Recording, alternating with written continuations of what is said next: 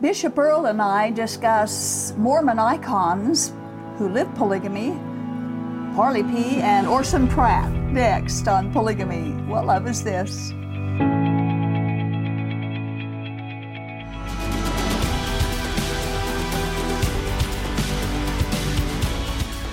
A few weeks ago, we presented the real Heber C. Kimball, a powerful man of the early Mormon church who had 45 wives. Isn't that amazing? And was second in authority to Brigham Young after the Mormons came to Salt Lake City. Yeah.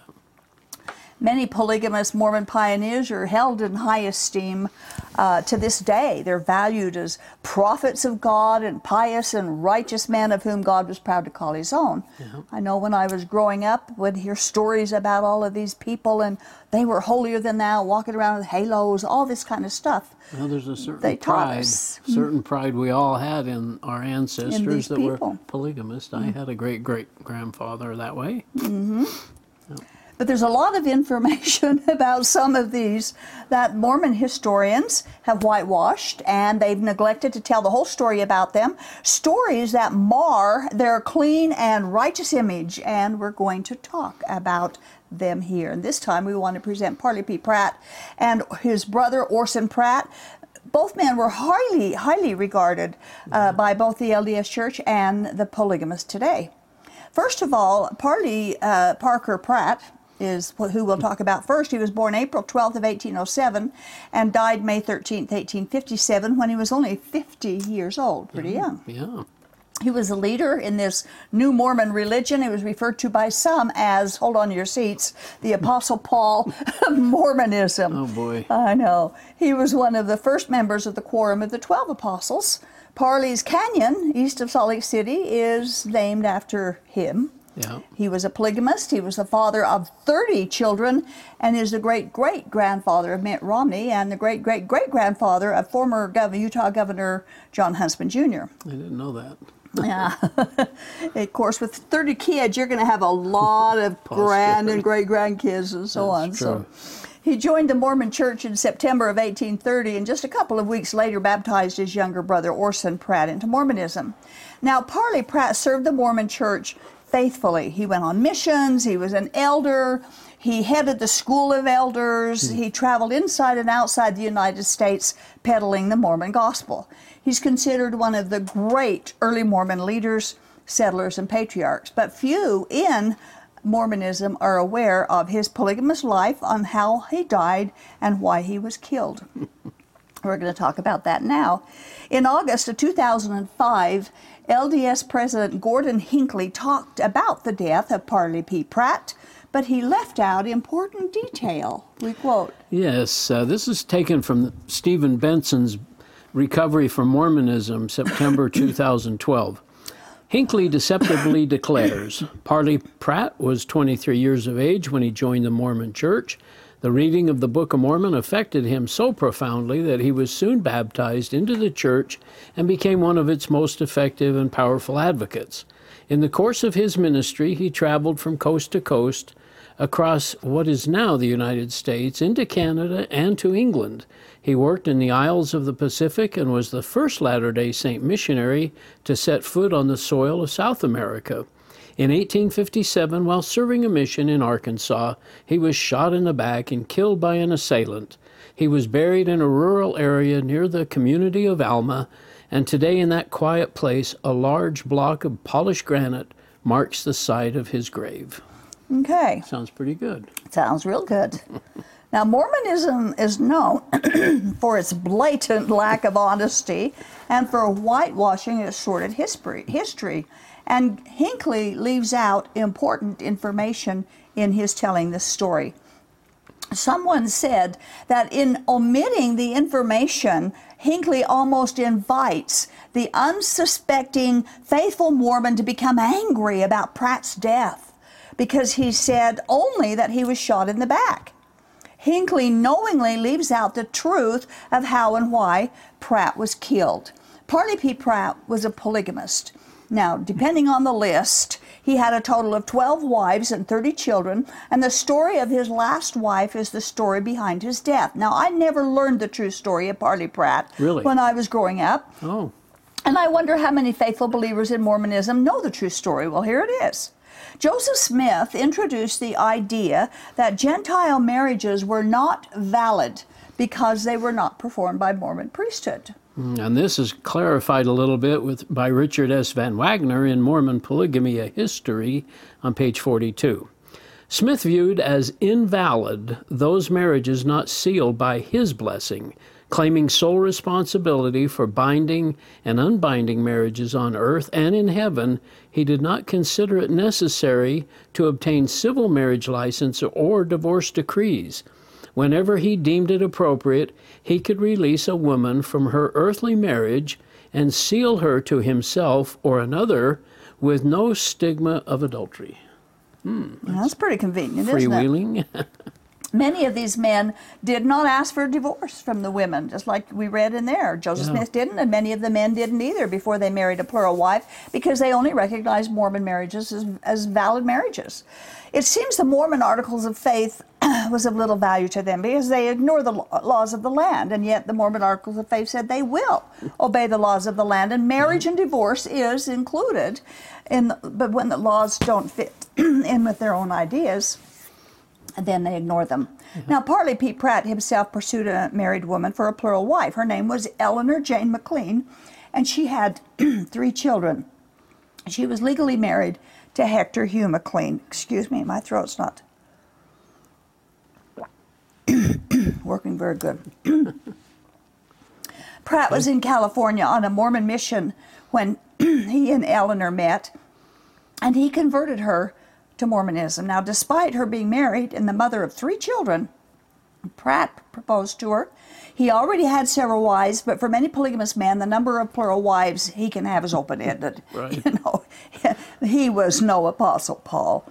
Now, Eleanor's husband discovered, my word, Eleanor's husband discovered the romance, and so he immediately got the children out of her reach and sent them to Arkansas to be with relatives so that she would not have the opportunity to abduct the children when she ran away with Pratt, we quote.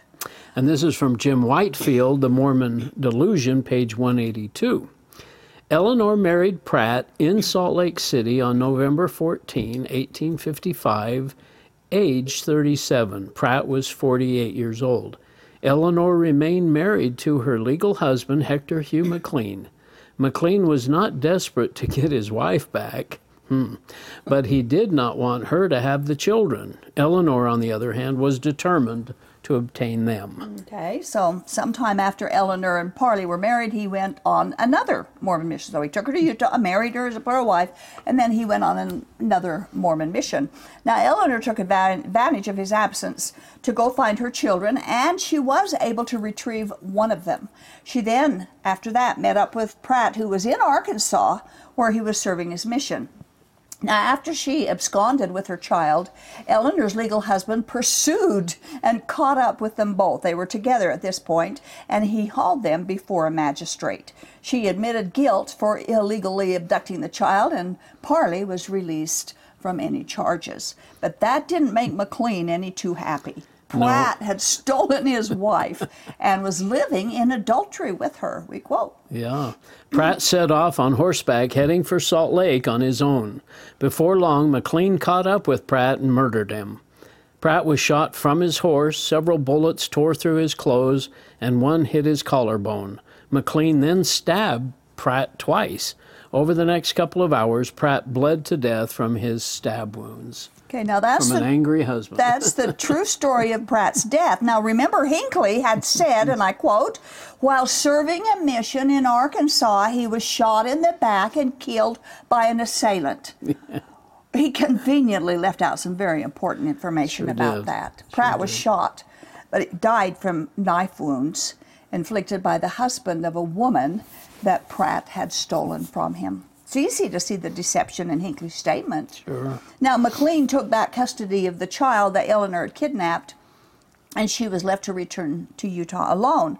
Of course, we would never advocate that kind of violence and murder and retaliation, but we can hardly condone Parley Pratt's adultery either. Pratt stole Eleanor away from her legal husband and married her as a polygamous wife without a legal divorce. All of that's against the law. It was pure adultery, and doing this in the name of polygamy as the will of God makes the crime even worse. Legally, the marriage was bigamy or polyandry in Mormon language.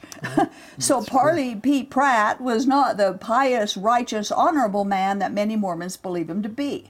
Now, after relating this story, someone said, "This is just another one of the many deaths possibly attributed to Joseph Smith and his restoration of all things."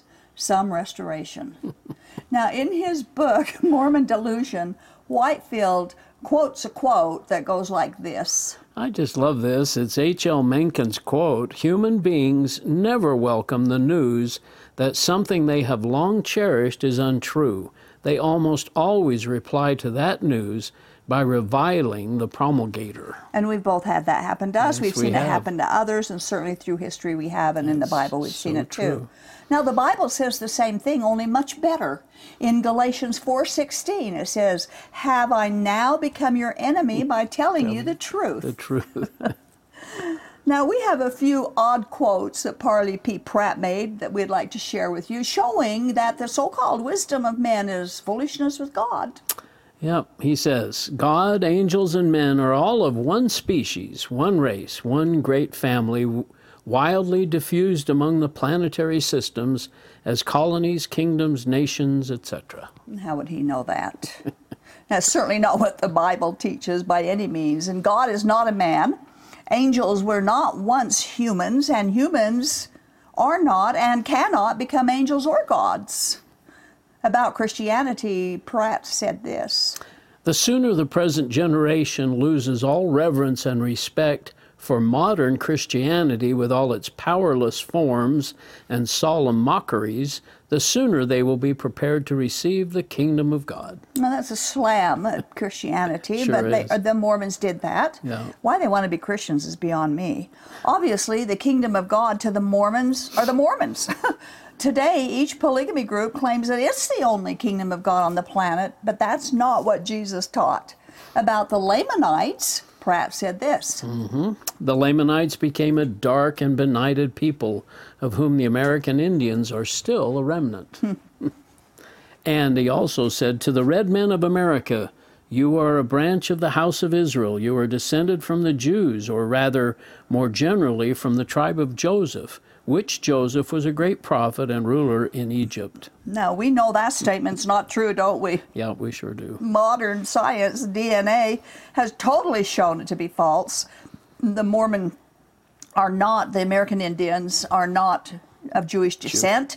They are of Asian descent. Pratt and his peers were all false prophets, claiming and teaching something was true that was false. And some people think the Mountain Meadows Massacre occurred because the train was coming from Arkansas, The Fancher, and maybe Brigham Young was afraid that they were coming to retaliate, and so they retaliated to them mostly for killing Parley P. Pratt. Whether or not that's true, I don't know if we'll ever know that. Probably not. So that's our beloved Parley P. Pratt. Yeah, a little different than Gordon B. Hinckley would have said, huh? Yeah. They just are good at covering, just putting that veil over the truth, over the details. And I also understand, maybe I'm wrong on this, but the Parley's Canyon thing you're talking about, he used to assess a fee for people going over Parley's Canyon. Yeah. Had you heard that? I had heard it, yeah. I mean, a while back. financial... And he had, he was attributed for,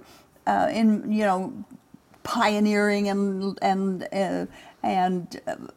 kind of going through the canyon and learning more about it than anybody else, and so maybe he thought he had the right to charge a fee. I don't know. No, well, or he know. somehow owned it and charged people. I don't know. Because he was the one who had. Probably should study that. Yeah, that'd be interesting. Yeah. So now we're going to take a look at Orson Pratt. He was known as the intelligent one of the early Mormonism. He was born September of 1811, and he died October of 1881. He was the last surviving member of the original Council of the 12 that Joseph Smith set up. He was baptized into Mormonism on his 19th birthday by his older brother, Parley P. Pratt.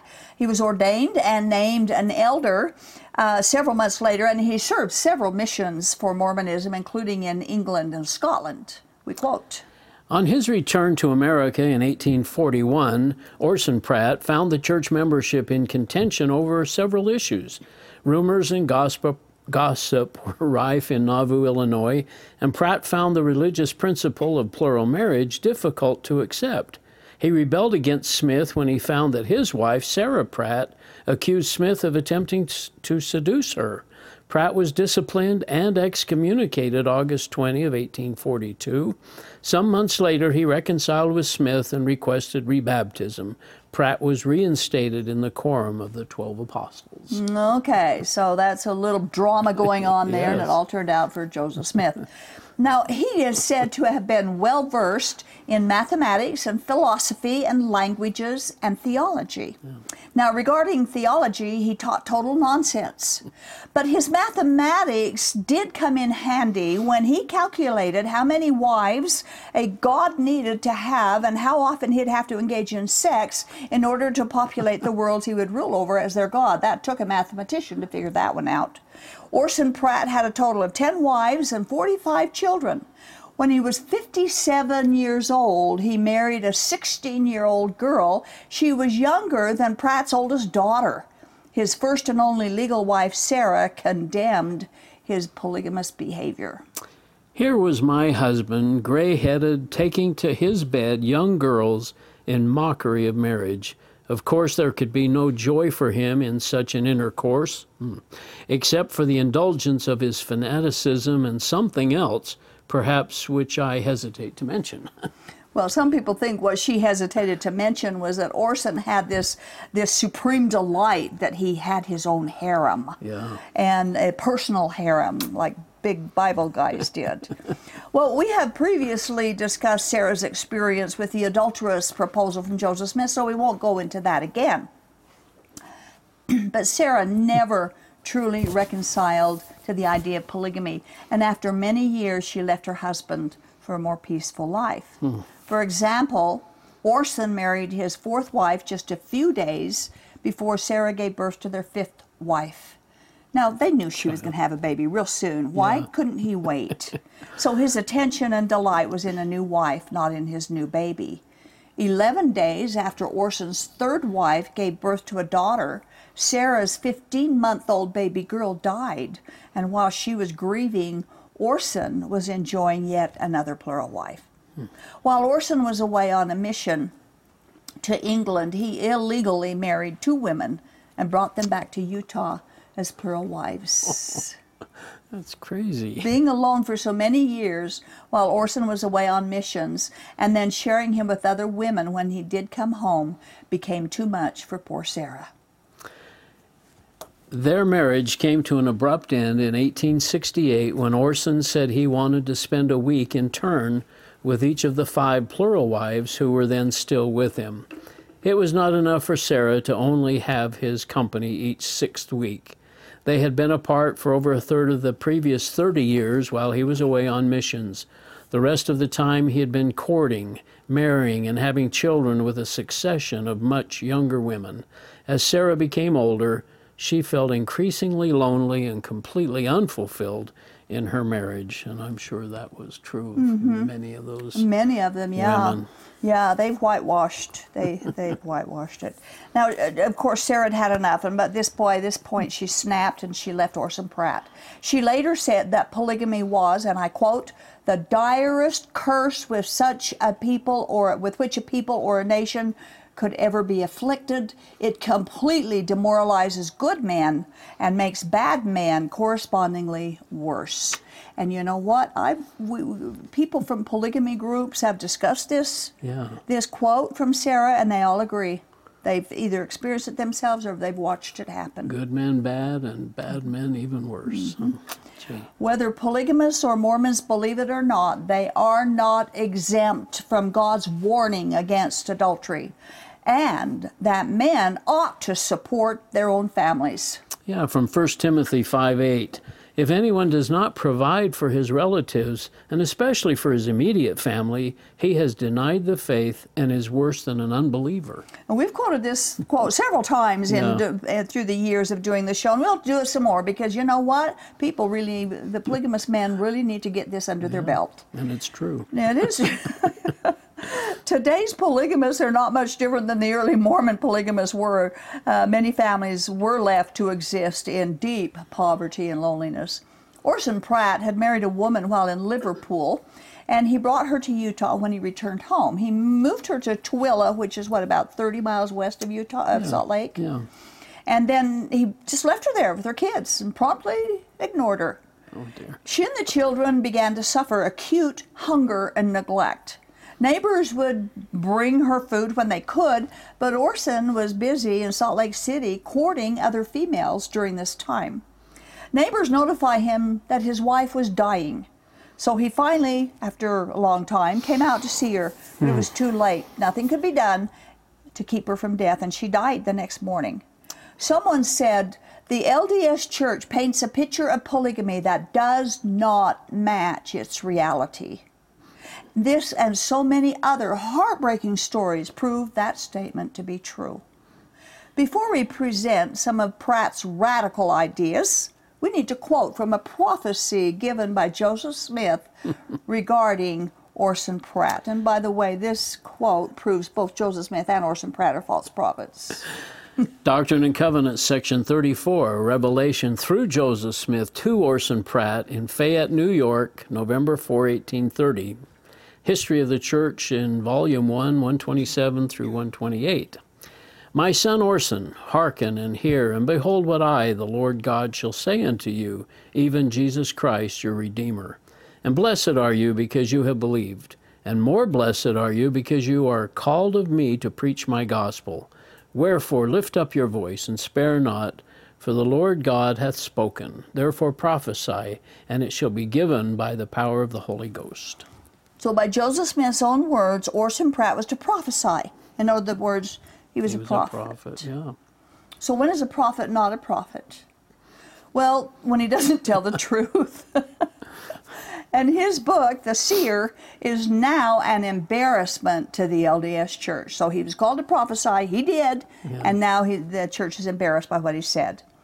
Pratt was appointed by Brigham Young to be the spokesman for polygamy, and it was Orson who gave the introductory sermon in 1852 when the Mormons finally publicly admitted to their doctrine of polygamy. Up to that point, they were living it, but they denied it. Yeah. His book, The Seer, contains a lot of controversial and heretical information from his great intelligence. We quote. Yeah, that's from Desert News. In 1865, a majority of the First Presidency and the Quorum of the 12 Apostles of the LDS Church officially condemned some of Pratt's doctrinal writings, including some of his articles from The Seer. The Seer and other writings by Pratt contain doctrines which we cannot sanction, and which we have felt impressed to disown, so that the saints who now live and who may live hereafter may not be misled by our silence or be left to misinterpret it. Where these objectionable works and parts of works are bound in volumes or otherwise, they should be cut out and destroyed. So they're dissing on their own prophet. Joseph Smith told him to prophesy, and he did. Now they're told him to cut it out and throw it away. They're not so vocal now, but they just now bury the Journal of Discourses or Mormon Doctrine or Miracles of Forgiveness or something All else. Those good things, Now, Orson Pratt blamed monogamy for the problems of the world. He sermonized it like this. This law of monogamy, or the monogamic system, laid the foundation for prostitution and the evils and diseases of the most revolting nature and character under which modern Christendom groans. And we've talked about this before as well. Brigham Young taught the same thing as well as the other ones did, but there's no historical evidence that's true. That monogamy laid the evils of the world. Huh? Pratt also taught that Jesus was married and was a polygamist. I discover that some of the Eastern papers represent me as a great blasphemer. But I said in my lecture on marriage at our last conference that Jesus Christ was married at Cana of Galilee, that Mary, Martha, and others were his wives, and that he begat children. Boy, don't you just love that? Awful? That's... He went even further in his blasphemy by teaching that God the Father was also a polygamist. Well, he had done the math, right? He'd done the math. He knew that he figured it out. The only way he done. could do it is, helping God. That's what. Yeah. We have now clearly shown that God the Father had a plurality of wives, one or more being in eternity, by whom he begat our spirits, as well as the Spirit of Jesus, his firstborn. There you go. There you go. Now we're going to discuss the topic of Jesus being married, of Jesus living polygamy in a couple of upcoming shows very quickly, very soon. And so we'll go into deeper detail of that then. But Jesus being married and a polygamist is one of the worst teachings in all their heretical beliefs, in my opinion. Well, I think what they do is they extrapolate a teaching where you have to have, if men are going to become gods, then they have to be able to populate worlds. If we're going to inherit a world, we have to populate it. Right. So we just say, okay, well, this is how God's going to do it. He's going to have plurality of wives, and he's going to have eternal sex. They brought God down to their level. Exactly, and they're going to be eternally pregnant. And yeah. And actually all they've done is just made a doctrine, a religion that's filled with power and sex. Yeah. That's all it is, for eternity. Worshipping the creature more than the creator. Yes. Yeah. The Pratts were not followers of the New Testament Jesus Christ, as their teachings and their lifestyle clearly testify to. So that's the story of the Pratts. Oh boy. Yeah. Thank you, Earl. You bet. You know what? Jesus died on the cross because we're sinners and need to be delivered from the penalty of sins committed. He died on the cross so that we would follow him, not so that we would follow someone else. We can follow Jesus without the help of Joseph Smith or someone named Kingston or Jeffs or Thompson or Nielsen or any other man. Jesus died on the cross for you, and no one else did. To follow someone else instead of Jesus alone is taking the wrong road, which will end up in the wrong place. The Bible tells us there is no other name given to us by which we must be saved. So, give up every other name and follow Jesus only.